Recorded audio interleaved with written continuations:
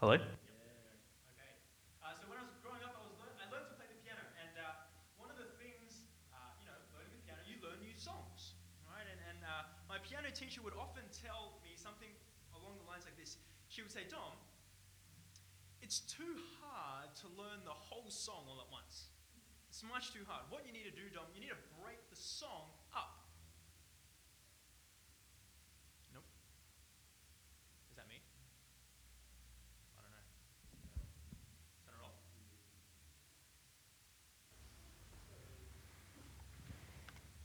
I don't think it's me. Whoa. It's me? All right, should I just keep going? Okay, so my piano teacher would tell me, break the song up, it's too hard to learn on your own. All at once. And so learn one of the parts. Learn one of the parts of the song and go from there. And so what would normally happen is the piano teacher would say, what you should do, Dom, you should start with the right hand. Learn the right hand part. Typically the right hand part is the tune, the melody, the bit that we kind of all know. And so for example, it'd be something like this.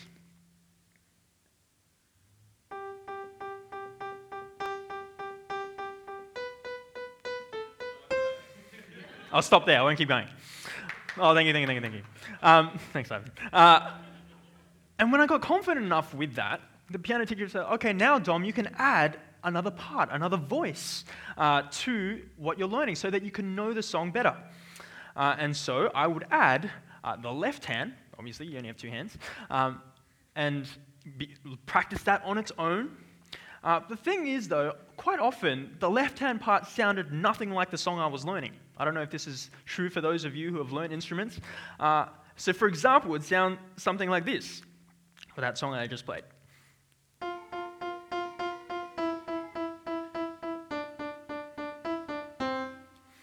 Which doesn't really sound like chopsticks, right?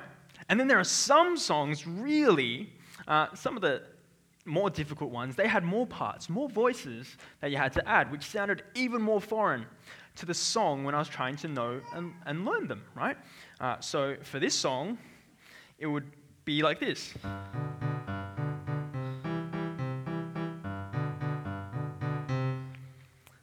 And so you've got these three different parts, these three different voices, these three different elements that on its own kind of doesn't sound totally right. But when you put it together, the melody bit, the harmony bit, that's the way the song is meant to be known and played.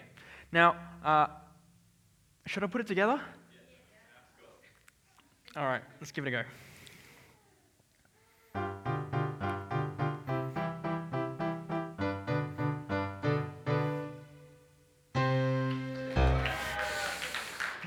Right, so see, each individual part, each individual voice, when you piece it together, you know the song well. And it's not just true for the piano, right? It's true for every instrument, it's true for every choir, it's true for every orchestra, every band. That process is the same, right? You're adding layers, you're adding parts, you're adding voices, you're adding sections to it to know and learn the song the way that it's meant to be done, fully. Now, while the psalm that we're looking at today, and we are going to look at the Bible, while God is certainly not a song, and he is far from a song, right? Far, far, far from a song. The psalm tells us in some ways that knowing God in some ways has some similarities to learning a song. In fact, I think the psalm shows us three voices, three parts. Not all of them are the melody, but that God intends for us to know him, for us to do that, for us to know him. These things are meant to be in harmony with one another. Right? And so if you've got outlines as you came in, you'll see the three voices there in front of you. There's the silent voice, the silent word of creation. Then you've got the perfect word of Yahweh. And then you've got the searching word of the hearer. Now, together, in harmony, they help us know God. And so before we look any further into the psalm, let me commit this time to God in prayer and asking for him to speak clearly to us and get our minds as far away from that terrible song as possible. Father God, we just want to come before you knowing that you are a God that wants to make yourself known. You're not a God that is distant and somehow hidden, that you have revealed yourself and you want to speak to us. And so, Father, I pray that as we meet as your people, that we would be ready to hear, ready to be changed. We pray that the words that come out of my mouth would be pleasing in your sight. We pray for the meditation of all our hearts, that would be pleasing in your sight. And we ask this for Jesus' name and for his sake. Amen. Amen. Okay, so we're going to begin with the first voice, the voice of creation, the silent word of creation. Now, the psalmist begins his song much in a similar way that we began today's service, singing and thinking about nature, right? Looking at the natural world by looking to the world around us, at the skies, at the heavens above, at the stars, the moon, the sun. Now, I wonder, I hope you've done this, right? Have you ever looked outside on a plane, right? You're on your way up, you're ascending into the clouds, and you reach that point where you are gliding just high enough to be in the midst of the clouds or just slightly above the clouds, right? And you see the pillowy form up close. It's surrounding you, right? And depending on the time of day, the weather, you've got all these different colors clashing all together, and you just want to see if you can sleep on them. Or I wonder whether you've gone out far enough from the city, perhaps into a middle of a field, and stared up at the clear night sky, filled with glistening stars and a crescent moon. And darkness is all around you clearly, but yet the night just seems so bright because of all these lights above. Or have you ever sat on top of a hill, all rugged up, so early in the day that you get to see the sun just begin to break over the horizon, warming the air around you with its rays, that you see the darkness begin to break away in the presence of light, signaling a beginning of a new day? Right? Friends, why can nature amaze us in this way? Why can it fill us with wonder? Why can it move us? Why, when you gaze above, can it take your breath away? Why, in some cases, can it give you such calm and such perspective?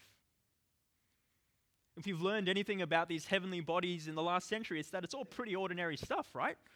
It's made out of gas, rock, liquid, water vapors, and they're just kind of all flying around above us. Why does nature impact us the way that it does? And the psalmist gives us an answer. And the answer is this, that nature has the capacity to affect you deeply because nature is great art. Nature is great art. You see, when you come face to face with great art, it might be, a piece of visual art. It could be a great story, a great poem, a great piece of literature, a great piece of music. That has the capacity to move you, doesn't it? And nature, according to the psalmist, can move us like great art because it is great art. And so if we, like the psalmist, if we pay close enough attention to these cosmic works of art, we begin actually to be directed away from them, turn towards their words and their speech. And as we look through the first two verses of the psalm, we're going to see this focus on speech, aren't we? In verse 1, we see the skies and the heavens. What do? They declare the glory of God. They proclaim the work of his hands. Right? The form in the original language implies that this speech isn't a once-off thing. It's not like they've done it once and then they're done. Right? This is something that they declare and they proclaim ongoing. And even if we were to miss that, verse 2 says that the speech that they give, it's day after day, it's night after night. See, nature doesn't stop speaking. It doesn't stop declaring, it doesn't stop proclaiming. So what is it saying? It's saying this. It's saying that we're not an accident. Nature is saying we were crafted beautifully. We were fashioned purposefully. We are products of immense imagination and powerful passion. We are works of art created by an artist, the likes that no other artist comes close to comparing. And the way verse 1 is structured, again, in the original language, begins with the word the heavens, and the verse ends with the sky. You've got it there. And right in the center of the verse, you have the glory of God and the work of his hands. I've tried to make it in English. It doesn't really make sense. It kind of sounds a bit like Yoda. But you'll see in the center, right? right at the center of the heavens and the skies, its purpose is to proclaim endlessly, according to the psalmist, about God and his creative glory. And it's wonderful, isn't it? See, when we look into the skies, whether it's by naked eye or through a telescope, what nature wants to reveal to us is God's creative genius. From its radiance to its rhythmic, repetitive speech. And so we're going to see this even more clearly as the psalmist moves to verses 5 and 6. He gives the illustration of the sun. When it rises and when it sets. Right? It rises like the radiance of a bridegroom just married, coming out of the bridal chamber after the first night together as bride and groom. The journey of the sun from east to west, from rising to setting, is like a champion who sets out to run his course with great strength, starting and finishing as intended with great power. Nothing can escape the sun's heat as it makes its course. It's powerful and it illuminates everything in its path. You can't avoid it. And that little bit about the sun, we're going to come back to that because that's pretty important. We'll come back to that in a bit later. But earlier this year, National Geographic, they interviewed a number of people, astronauts, who had, obviously not astronauts, they'd seen the Earth from space. And the magazine feature had the subheading, they saw Earth from space, here's how it changed. And then there's this little line, you might not be able to see it. It says, the majesty of our planet can be difficult to describe, but these astronauts will try. Right? In the feature, you hear one of the astronauts that described that they were so gobsmacked when they saw the sight of the oceans in all its colors, that he began searching for new words to describe all the different shades of blue. Another said that they never got tired looking at the Earth from space and said they wouldn't want to be, now that they've returned, in the same room with someone who could even possibly get tired of that. Now, what have these astronauts done since returning home from their voyages? Well, since coming home, some of them have branched into fine art because they want to illustrate what they've seen. Some have moved towards animal conservation. Some have begun coalitions thinking about balancing ecological health and human needs. See, what's common across all these interviews is that even with all the advances of space discovery, even with all the developments of technology to understand nature and the universe better, what it hasn't done, what it hasn't brought about is some sort of indifference to it.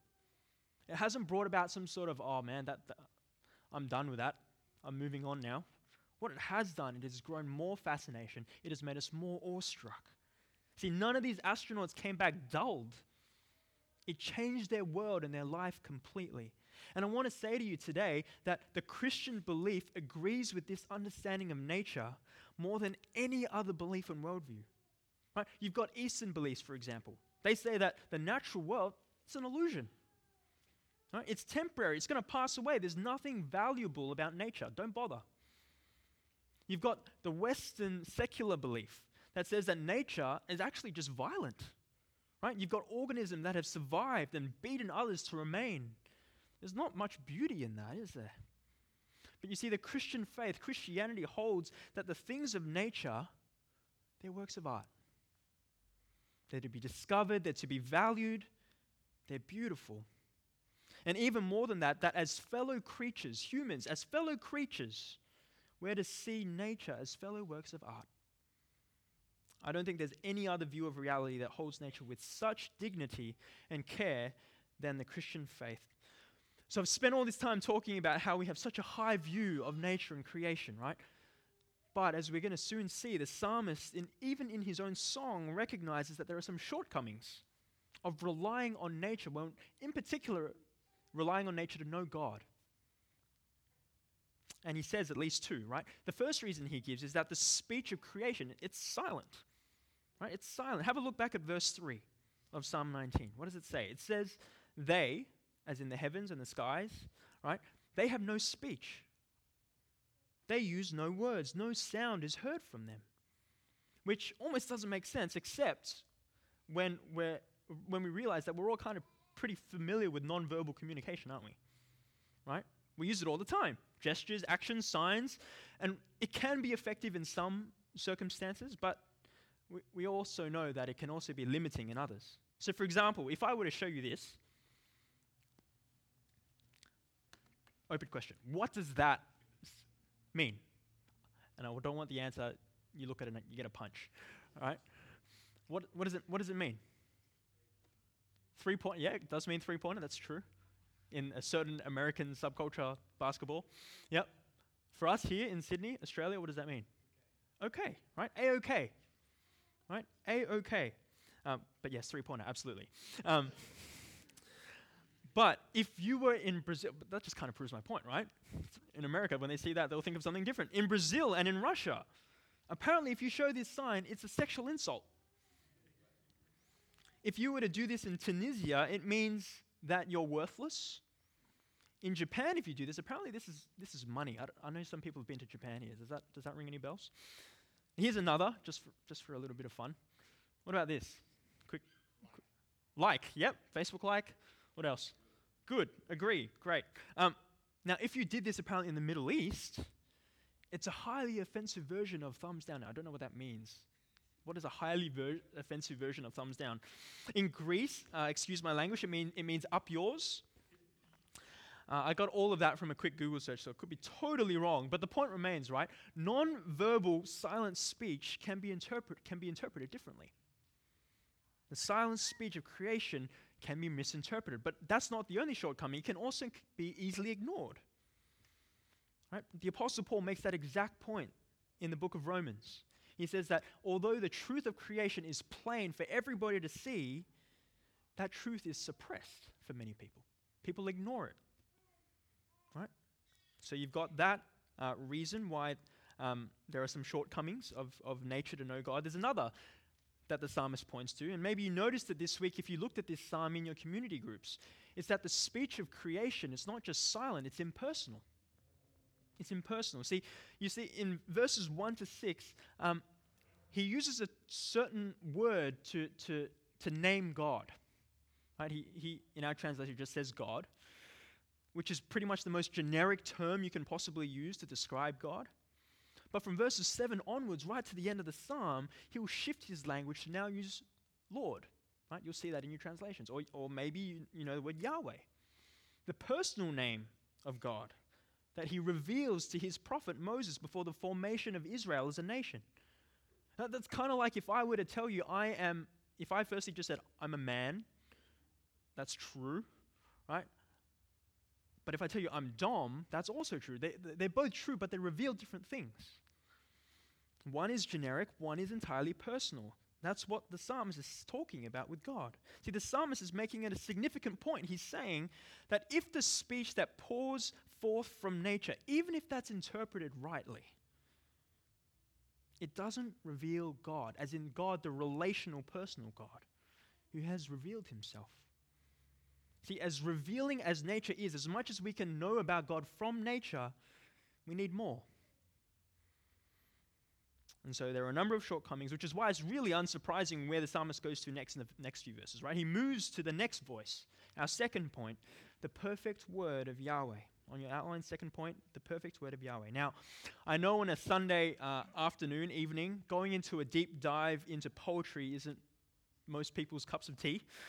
Probably for most of you, it's the last thing you want to do. But as we've heard over the last few weeks, the Psalms is a collection of songs and poems. And so to understand it, we're going to have to do a bit of poetry digging. So follow along with me. The poetry, from verses 7 onwards, it shifts pretty significantly, doesn't it? Right? It goes, in the first 6 verses, you've got this really free-flowing, grand, loose pictures. And from verse 7 to 9, it all of a sudden gets very tight, very symmetrical, very rhythmic, consistently anyway, in verses 7 to 9. And if you look even more closely, you'll see that they're structured, those 3 verses 7 to 9, exactly the same. Right? Have a look at me. I've got it on the slide. It's a bit small. Can you see that? Hope you can. So you've got there a line of poetry that begins with something about the instruction of Yahweh. Right? So you've got the law, the statutes, the precepts, the commands, fear of the Lord, decrees. That begins each line in these 3 verses.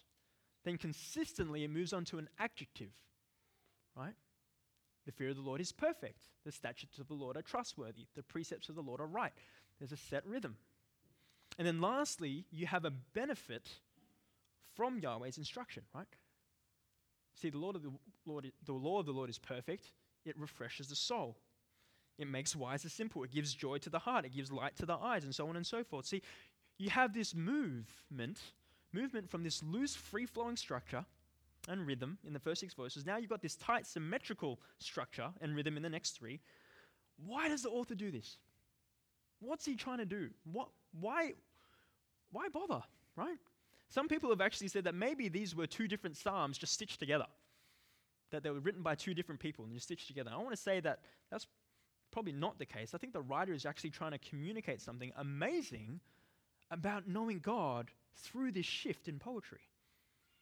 Something astounding. See, what is it? See, while nature proclaims and declares the glory of God, it's at best fuzzy. It's at best free-flowing. It's at best unclear. And as we've already said, it's impersonal and can be misinterpreted, right? But as we turn to God's instructions, His perfect word, we get a clear, perfect view of Him. See, we can know Him deeply, we can know Him clearly from His instructions. See, we don't just know this creator God of nature. By His instructions, we know the personal Yahweh. It's perfect, His instructions. Unlike the silent voice of nature, to kind of extend the metaphor a little bit, this is the melody, right, of the 3 voices of this psalm. See, friends, the shift in poetry isn't just for some nice contrast. It communicates to us something earth-shattering about how God makes Himself known. See, God has given His people clear instruction. He hasn't left them to their own devices to figure Him out through peering through trees and caves. He's given them His instructions, His precepts, His statutes, His commands, His wisdom, His ordinance, which, by the way, you're not meant to kind of like trying to find out which bits are the precepts and which bits are the instruction and which bits are the ordinance. They're all together comprehensive to show us that all of the words of Yahweh are beneficial. Right? When this was first sung as a song by the Israelites, Yahweh's perfect instructions would have come to them from the first 5 books of our modern Bible. Right? Genesis, Exodus, Leviticus, Numbers, Deuteronomy. Right? The first 5 books. God had given that to them, and that's what they turned to for guidance. See, for them, as they sung that song, Yahweh's instructions were not just rules and laws to abide by. It wasn't just the 10 commandments to live by. It provided guidance to them for right and wise living. And like our psalm today, it gave them a source of refreshment, joy, and light to the eyes. And perhaps for us, who, are kind of on a very different timeline in salvation history, who perhaps prefer to read the New Testament over the Old, and maybe even reduce the Old Testament as burdensome, out of date, maybe we've got to unlearn some of that and begin to read and see the Old Testament the way the writer of the psalm did, as instruction for the people of God into right and wise living in relationship with Him. Remember the Old Testament, and this is key, right? God's instructions were never given to Israel as a way for them to gain or win access to Him. But that was never the case. See, God was already dwelling in the midst of His people. He had already saved them. He already loved them. The instructions that God gave always came after His love and salvation in order to guide them to live holy, to live right, precisely because they were already loved and saved. Right? This was never given to gain or win access to Him. And for us, right, Jesus, He never abolished what was said in the Old Testament, right? He fulfilled it. And so there is still great wisdom and delight for us as God's people, here and now, as we come to Yahweh's instruction in the Old Testament. But of course, now that applies and extends to all of Scripture for us. Right? It's not just the first 5 books, it extends to all of Scripture, but let's not neglect what goes on in the Old Testament just because it's old. Now, you might be here today, and when you hear words like, the Bible is perfect, you might automatically respond, well, hang on. I actually disagree with that. The Bible isn't perfect. And here's why, because there are things in the Bible that offend me. It's offensive. It's regressive. And if that's you, I want to firstly say welcome. It's great that you're here. But also, and secondly, can I urge you maybe, speak to you for a moment and just urge you to step back for a sec And consider this, that what offends you does not necessarily universally offend all people. In fact, I want to say that there isn't a set of offensive texts that is true across all history and all time. Right? What actually offends people changes with every era. It changes with every culture. Let me give you an example, right? There are cultures in certain parts of the world that have seen their family members killed right before their very eyes by their enemies. Now, if you went to them and you showed them passages that say, forgive your enemies, love your enemies, that's highly offensive to them. Right? Makes sense? Now, for us who live in a very comfortable part of the world, forgiving our enemies and loving them is almost common sense. Right? Of course we embrace forgiving our enemies as much as we can. We would even advise it to others maybe. You see, texts that are offensive and backwards to you, I want to say, are actually more products of your social location. Right? You're upset at things that are likely true only to the culture that you live in. Now, that doesn't take away the fact that it is offensive to you. Don't hear me say that. If it's offensive to you, it's offensive to you. But also realize that there is no set of texts that offend all people across all time. And also realize that if you subconsciously believe that what offends you must be true for all people, and if they aren't offended by that, somehow there's something lacking for them, it's a little bit narrow to think that way.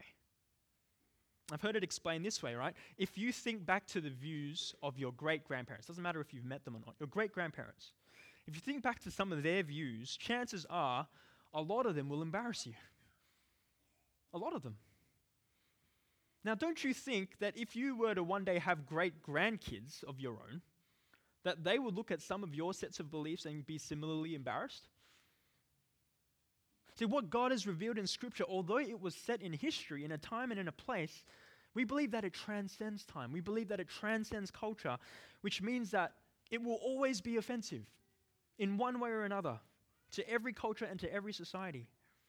And so if your reservations with the Bible, if they're culturally bound, can I encourage you maybe just to lay them aside for a bit as you wrestle, because chances are in 50 to 100 years, they might not be so relevant. Sorry, that was a bit of a long detour, but I thought it was worth mentioning. So we've looked at the silent word of creation. We've now looked at the perfect word of Yahweh, and we're going to turn to our third voice, the searching word of the hearer. The searching word of the hearer. Let me read again from verse 10. Follow along with me. Verse 10. They, as in God's instruction, His perfect word, are more precious than gold, than much pure gold. They are sweeter than honey from the honeycomb. By them your servant is warned. In keeping them there is great reward, but who can discern their own errors? Forgive my hidden faults. Keep your servant also from willful sins. May they not rule over me, then I will be blameless, innocent of great transgression. May these words of my mouth and this meditation of my heart be pleasing in your sight, Lord, my rock and my redeemer. What a great prayer. What a great prayer to God. And we're going to look at two aspects of that prayer, right? We're going to look at the poetry first, and then we're going to look at the posture of that prayer. Poetry and posture. Firstly, notice the poetry again, right? We're going to see that there's a bit of a clever wordplay going on here, right? To connect back with the imagery of the sun that we saw in verse 6. For instance, the original language for the word heat, back in verse 6, is deliberately a bit ambiguous. It can mean heat, like we've got in our Bibles, but it can also mean fury and anger. Two meanings. And we can kind of see why, right? It kind of depends where you stand. See, heat on one hand can mean warmth, the way we see in our Bibles, which is a positive thing when, it's cold, it's dark. But on the other hand, heat and warmth can be terrifying. Experiencing anger and fury. See, when you're on the brink of dehydration, for example, and you get a heat wave come through, or if you're trying to deliberately hide in the shadows, trying to stay away from the light, and then the heat and the light come through, that is terrifying. See, what the servant is saying, what the prayer is praying, is that as he looks at Yahweh's perfect word examining himself, he sees that, like the sun, there is both reward, the warmth, but there is also warning, that heat. Right? And scholars reckon that the word warned in verse 11 that we've got in our translations, it might not be precise enough, right? Because it actually means illuminate or illumine, just like the sun, again connecting back with verse 6, does with its light. So why is the word play and the connection back to the sun here important? Well, the psalmist is making a wonderfully crafted point that just like the end of verse 6, where nothing is hidden from the sun's heat, here, after reflecting on God's perfect instruction and revelation, he prays that he too might be completely exposed. The psalmist prays for illumination. He prays for the heat of God's instruction to do its work in his life. He asks for his hidden faults that he can't even discern to be forgiven. He prays that the sins that he's done by decision and choice, which he calls willful, that those things might not rule over him, because that's a great sin, presumably because he knows explicitly that he's done it and is responsible, right? He prays that he might be completely exposed in the way the sun leaves nothing deprived of its heat. And so there's something really to take away there, isn't there, from that? Bankstown, I wonder when was the last time God's instruction in Scripture exposed sin in your life? When did it last reveal that something that you may have attempted to keep in the dark? When was the last time God's word drove you to ask for forgiveness? Or maybe when was the last time it illuminated who God is to you? Maybe his warmth, but also maybe his anger. If I were to ask you face to face, could you recall the last time? Because if that's what God's perfect word does for his people, I wonder if that's true for you. So we've looked at the poetry. Let's look at the posture now. I don't know how you responded to those questions that I just asked, but if I'm being honest, if I were to respond, I'd probably say that while I want God to do his work in my life, I'd probably want that through gritted teeth. I don't think I'd want it fully and joyfully, because it doesn't sound very fun. It doesn't sound very desirable to be illuminated and exposed. That doesn't sound crash hot. But what's the posture of the psalmist? In verse 10, the psalmist says that God's instruction to him is more precious to him than even the most pure gold. That instruction that reveals and exposes is sweeter to him than even the purest of honey. I'm going to paraphrase a bit of C.S. Lewis here, but he pretty much says early in his reflection on this particular verse, he says that, I can understand right, if the psalmist is saying God's mercies are sweet and precious to him. Or maybe some aspect of his character is sweet and precious to him. But his instructions? Like, I understand that you can respect that. You can try to obey it. You can agree with it. But for it to seem delicious, to exhilarate you, that's really difficult. And I wonder whether for you're in the same boat as C.S. Lewis, right? And so why does the psalmist pray as he prays? Why does he view God's instruction the way that he does?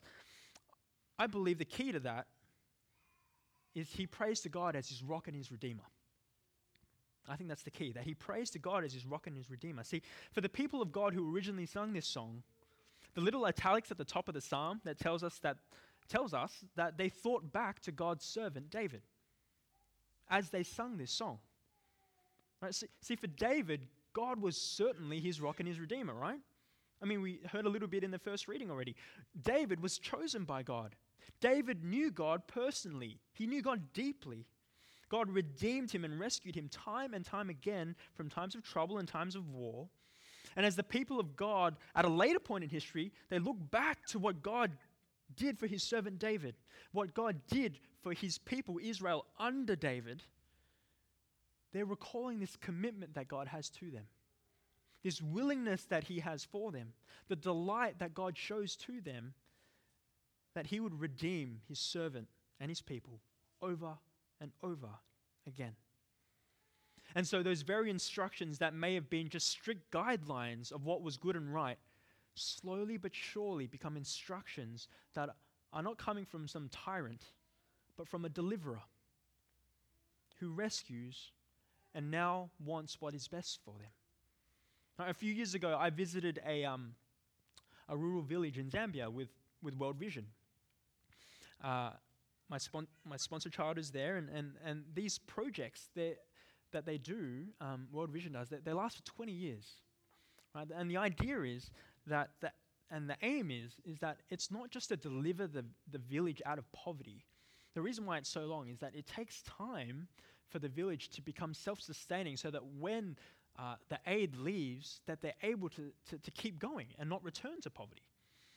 And so the work of World Vision and the guidance that the staff, the locals in Zambia would give to these rural villages was a lot of hard work, right?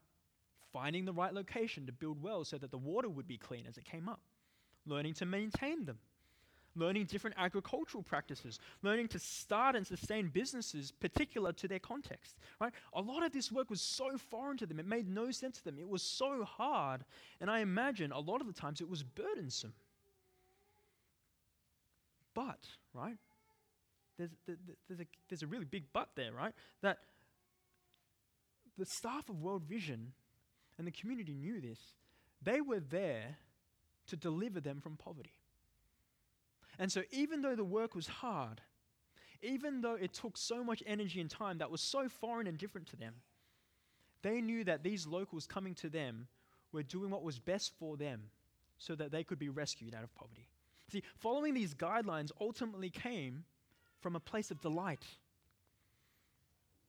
And friends, just like Israel, who went back to the servant David upon reflecting on God's instruction, we too go back to another servant, a greater David, one who in every way was blameless, innocent, who had no faults, willful or hidden, perfectly pleasing in God's sight, and yet this greater, perfect David, he gave up his life to rescue and redeem his people. See, the first David, he received redemption. This greater David, he gives redemption. For the Jesus follower, following God's instructions, therefore, just naturally, it should be so much sweeter, so much more precious, because it overflows from a delight from this greater David, Jesus, God himself, who delights so much in us that he would die in order to deliver us. His instructions are beautiful in light of that, aren't they? See, the religious, when they see the law and the instructions of God, what they'll do is they'll obey it, but they'll obey it perhaps out of fear, perhaps out of pride. People who are irreligious, they're just going to be indifferent. They're not going to care about God's instructions. But for the Jesus follower, God's instructions aren't crushing. They aren't, at least, not done out of fear. It's honey from a honeycomb. It's the purest of gold. And even as it exposes and illuminates in our lives, we know that that is the road of blessing from our rock and our Redeemer. See, for some of you who really, really like C.S. Lewis, just to comfort you a little bit, he didn't stay in that uncertainty.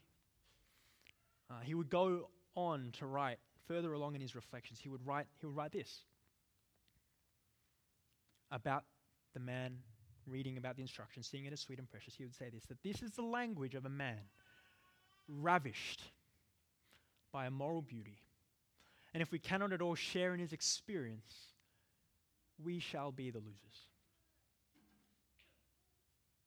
Language of a man ravished by moral beauty. Church, have you been ravished by the beauty of God's instruction through our redeeming servant Jesus?